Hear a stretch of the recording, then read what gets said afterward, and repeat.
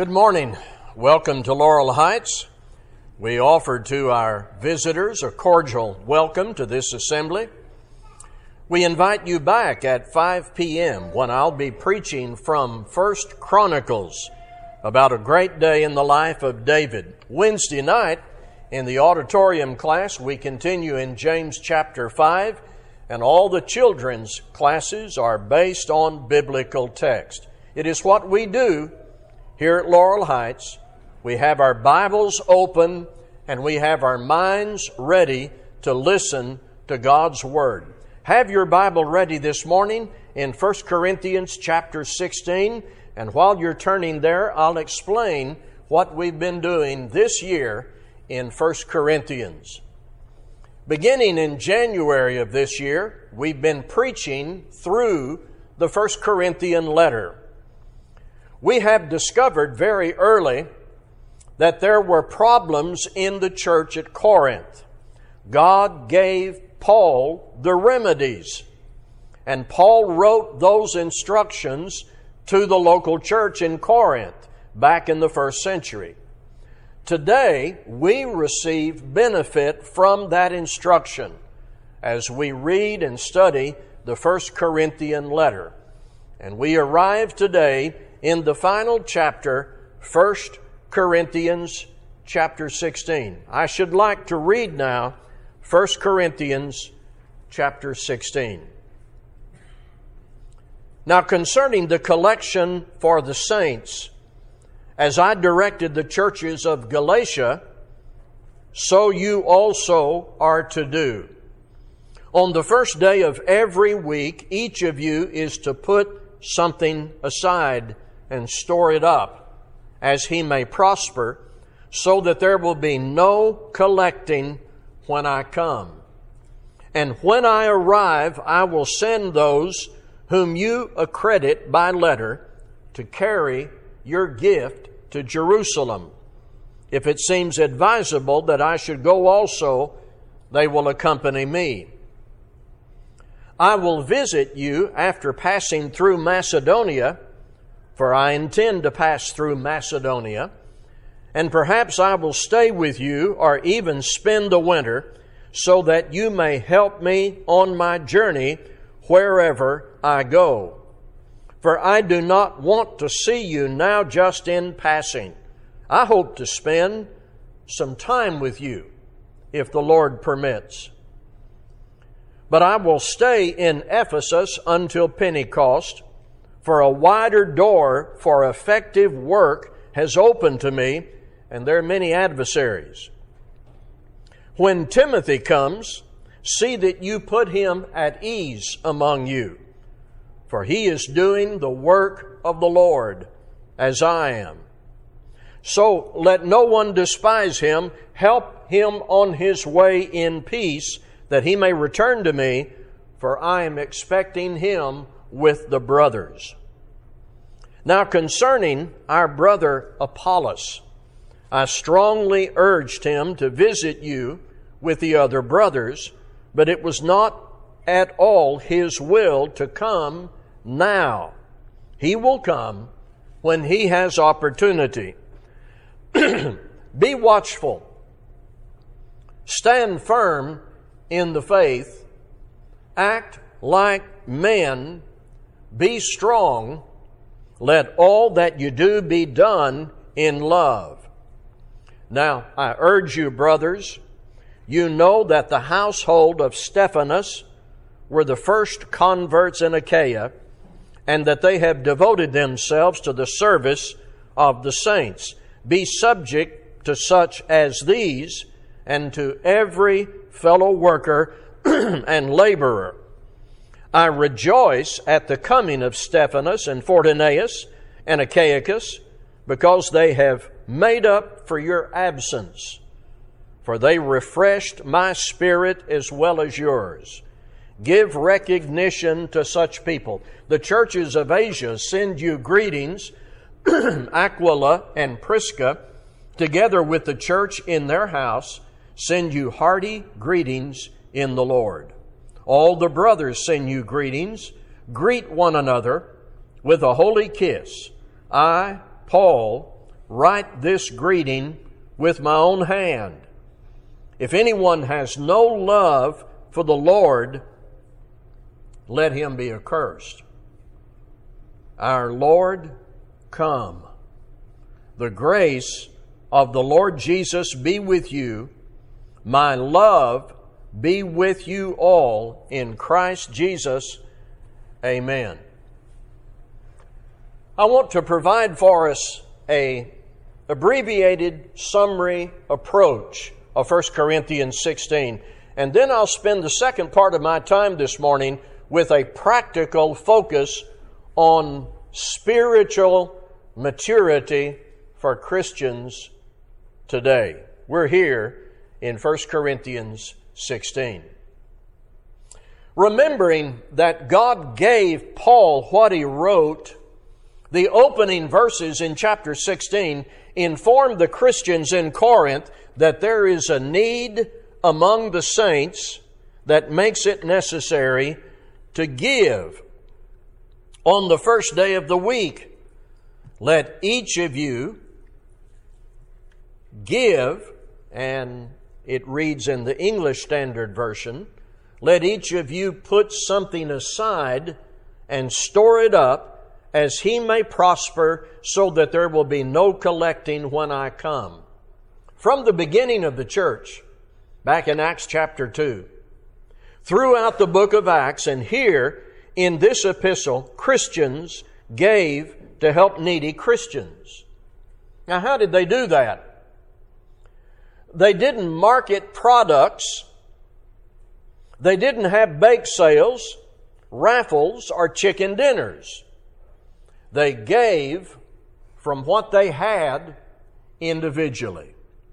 And notice, this was not just a directive for one church. Paul said, as I directed the churches of Galatia. So as to the matter of raising money for the Lord's work, this is the only example. Voluntary, free will giving by the members. Next, the epistle gets very personal regarding Paul. He shares with the church his travel plans, and you will observe that some of this is tentative. Paul does not write as an absolute when he opens up his calendar. He doesn't assume that he knows how everything will work out in the future days. In the middle of this, in fact, mark that phrase in verse 7, if the Lord permits. That's perfectly in keeping with what James said about Christians making plans over in James chapter 4. This final chapter is people-oriented. Timothy was doing the work of the Lord. Let no one despise him. Help him on his way. Apollos would come when he had opportunity. The Stephanas family devoted themselves to the service of the saints. Various brethren refreshed Paul's spirit. Paul enjoyed a good relationship with Aquila and Prisca. A church met in their house. And then Paul says, if anyone has no love for the Lord, let him be accursed. Remember all the troubles and issues in the church at Corinth. Apparently, there were some who simply didn't love the Lord. Paul speaks that to their shame, to their condemnation. That's a summary of 1 Corinthians chapter 16. Well, except for one other part of it that we're going to take up during the rest of our time. Verses 13 and 14 will become our focus now. Be watchful. Stand firm in the faith. Act like men. Be strong. And let all that you do be done in love. Let's talk about that. Let's apply that to ourselves. There should be, in the intentions and behavior of every Christian here, a zealous commitment to pursue spiritual maturity, to be better disciples, to grow in knowledge, to identify deficiencies, and use the Word of God to work hard on those deficiencies. A zealous commitment to pursue spiritual maturity. And again, as we remember the problems in the Corinthian church, Paul made it clear earlier that there was an ugly absence of spiritual maturity. Remember that they were divided based on their misguided loyalty to men. There was a man guilty of open adultery and the church had done nothing. There was jealousy and envy and strife. There was a misuse of the Lord's Supper, disorder in their assemblies, and Paul just came out and said in chapter 3, you're acting like a bunch of babies. That's what he said. Not grown men and women, but you're acting like a bunch of babies. Carnal, fleshly, immature. And as we read the Corinthian letter, one impression it should make on us is we don't want to be like their childish behavior exposed earlier in the letter. We want to be grown, spiritually mature, operating by divine wisdom as zealous disciples of Christ who get up every day and want to do better. That's what we want.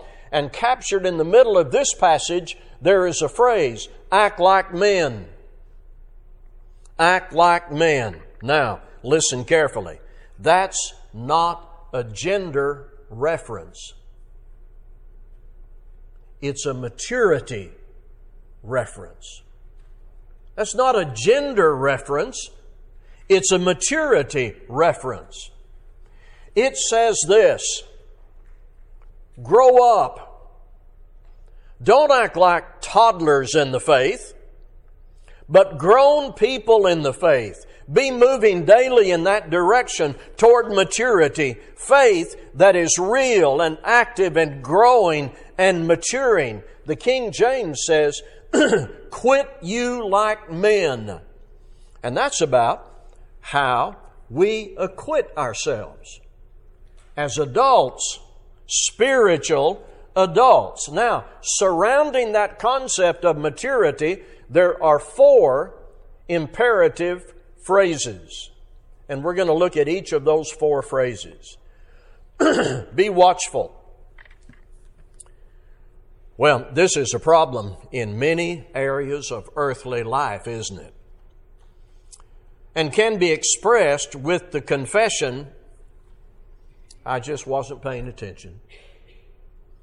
How many times have you said that? Maybe last week, maybe this morning. I just wasn't paying attention. I got to get my mind back where it needs to be. We lose our keys. We leave our cell phone somewhere and we just weren't paying attention. But here in 1 Corinthians 16:13, we are at another level altogether. We're not talking about keys and cell phones. Not paying attention to God,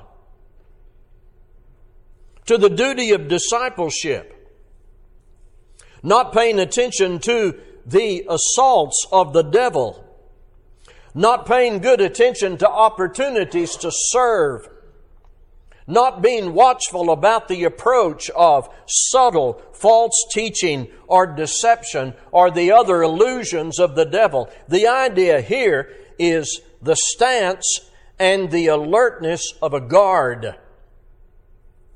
We ought to be on guard duty all the time, standing watchful about the things of God and the approach of the world and the devil. Be watchful. It's what mature Christians do. Stand firm in the faith. Have you ever encountered an imperative in the New Testament that sounds like this? Sit down, relax. You're saved now. No. The New Testament imperatives to Christians are, be watchful, stand up, be ready, don't compromise. You remember last month when we came to the end of chapter 15 in our study of 1 Corinthians, in our preaching through the book. We read that chapter about the resurrection of Christ, the certainty of it, foreshadowing the resurrection of God's people at the end of time. Now, what does that mean to us? Listen to that final verse in chapter 15. Therefore, my beloved brothers, be steadfast, immovable, always abounding in the work of the Lord, knowing that in the Lord your labor is not in vain. It's labor that I'm to be involved in. And it's labor that is not in vain. We don't sit down on the job. We stand, we move, we walk, and we do the work of the Lord, knowing that the work of the Lord is not in vain. Imperatives for spiritual maturity. Be watchful. Stand firm. And be strong. I'm going to take us back to 2 Timothy chapter 2 in just a moment. In the first three imperatives here, what is hinted is the imagery of the soldier. Watching, on guard, standing your ground, and now be strong. I want to take us to 2 Timothy 2, 3 and 4, and I want us to listen to the words of Paul in this other context. 2 Timothy 2, 3 and 4. To Timothy, Paul said, share in suffering as a good soldier of Christ Jesus. No soldier gets entangled in civilian pursuits, since his aim is to please the one who enlisted him. Timothy is to be a soldier of the Lord who is involved in all the discipline that the word soldier captures. The soldier of Christ must be disciplined, must be working towards strength all the time. We are at war with the adversary. We are at war with the adversary, the devil. And no war can be won by undisciplined, unkempt, unpunctual, lazy soldiers. We must be alert and sharp and willing to endure hardship and not entangled in the affairs of the world. Our assignment is to take orders, to use the equipment God has provided through His Word, to exhibit courage under fire, and to follow Jesus wherever He leads, knowing He will lead us to ultimate victory. These are imperatives for spiritual maturity. Be watchful. Stand firm in the faith. Be strong, and let all that you do be done in love. In some relationships, and some responses in life, this is easy, natural, smooth. In a good marriage, where husband and wife are striving to do the will of the Lord and devoted to one another, it is a pleasure to let all that you do be done in love. In a good parent-child relationship, everything can be done based on love. When brethren are united and enjoy a refreshing relationship, everything can be done in love. In some cases, it is not a tough challenge. But in other cases, it may be more challenging. What about this in Matthew 5:44? Jesus said, love your enemies. It's one thing to love my kids and my grandkids. One thing to love my wife and love my good brethren who are my family. Jesus said, love your enemies. That's tough.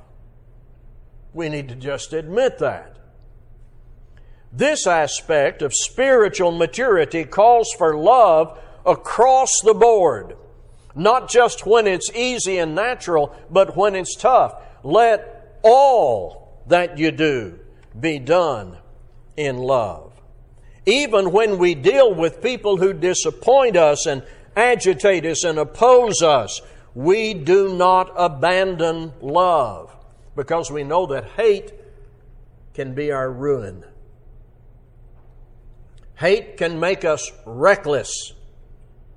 It wrecks benevolence and helps nobody. When we cease to love, we cease to be good.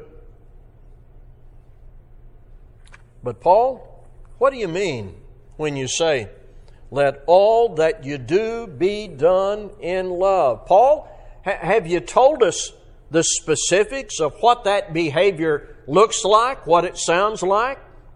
Paul says, yes, I've told you. Love is patient and kind. Love does not envy or boast. It is not arrogant or rude. It does not insist on its own way. It is not irritable or resentful. It does not rejoice at wrongdoing, but rejoices with the truth. Love bears all things, believes all things, hopes all things, endures all things. That's 1 Corinthians 13, 4 through 7. Paul told us what it meant, and now he tells us, let all that you do be done in love. Sometimes I think we're looking for secrets. You ever go to Barnes and Noble bookstore, and there are people who are browsing casually, and there are people who are looking for a particular book in a section that they've already become acquainted with. But you see other people at Barnes and Noble and other bookstores who seem to be frantic. And they go immediately to the self-help section, and they pull one book after the other off the shelf and open it up. And there is a look in their countenance that they need something. They're looking for some secret. What's the latest book about self-improvement and how to get my life right? And they skip right over the section that has these.